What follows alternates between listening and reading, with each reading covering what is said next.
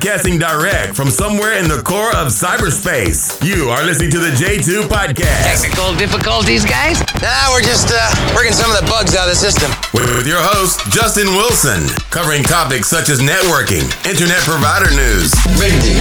A computer. Every 12-year-old kid in Miami has one. And everything in between. All systems ready.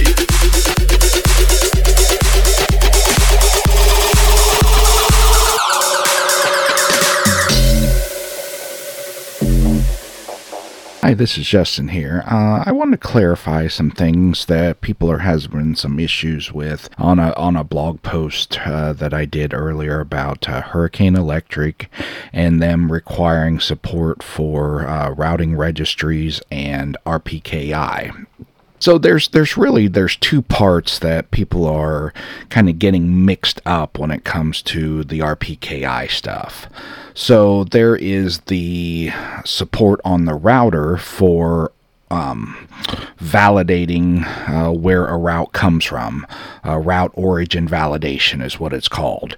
And this is done in real time, and this is by going out and validating the route. It can build prefix lists and access lists and all this other stuff. It's a real-time kind of thing, but it has to be supported by the router. And a lot of folks who are running MikroTik, it just came out as being supported in version 7 beta, so, whether it works 100% or not, folks are vetting that and that sort of thing. But that's not what we're really talking about. We're talking about RPKI when it comes to your regional internet registry, your RIR. In my region, that's ARIN. So I can actually go into ARIN, log into ARIN after I generate a public and private key and get that all situated with ARIN. I then can validate my IP blocks. So basically you go in and you sign your IP blocks with your private key. Now since this is a public-private key sort of thing, it's there's not much way to spoof this. It's kind of like if people are familiar with PGP and signing emails and things like that.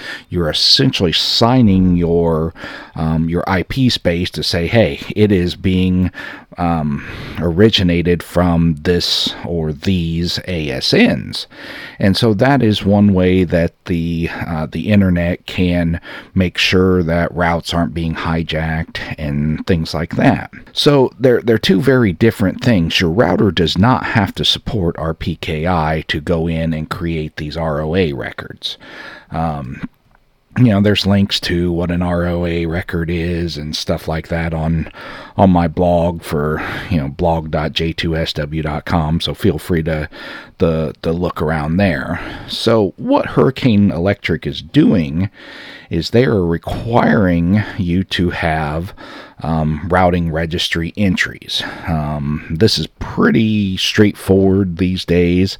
ARIN just made it a whole lot easier in the past month. They now have a web-based system for adding route objects, AS sets, all the geeky stuff that you had to do with email templates and stuff like that before. So, routing registry stuff has been around for quite a while, and the geeks of the internet are familiar with it. Now it's kind of being made a little bit more mainstream as far as configuration goes. So now, anybody with an ARIN account can do it. RIPE has had a web-based system for quite a while if you pay for RIPE. So things are getting easier in the routing registry world. One of the key things with your routing registry stuff is they pull your AS set and things like that from PeeringDB. So if you're participating in BGP at any point, you should have a PeeringDB entry.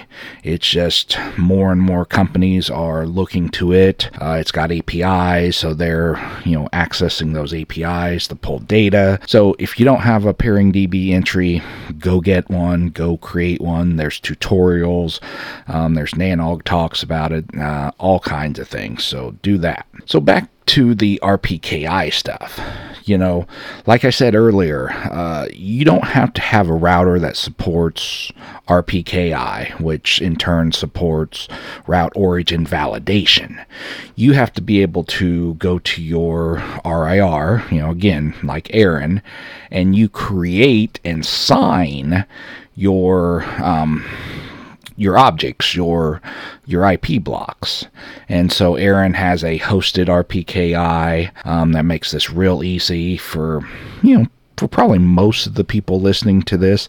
This is what you want. Do the hosted RPKI, follow along with the steps. It's real easy to do. And, more and more providers are going to start looking at RPKI.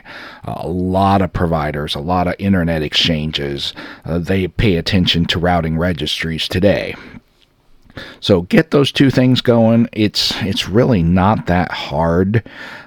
Takes you a little bit of time. I did a couple networks today. One of them was 6 IP blocks, generating the key, signing the blocks, all of that. Actual work time took maybe 15 to 20 minutes. Real time, it took longer than that because I had to wait for Aaron to validate my public key and all of that, and they send back some stuff and a ticket, and after that, everything you sign is almost instant. Tickets opened up with Aaron, but it's almost instant when it's signed. That's the beauty of this public-private key thing. So I just wanted to clarify that a little here, and I'm going to upload this, and thanks everybody for listening.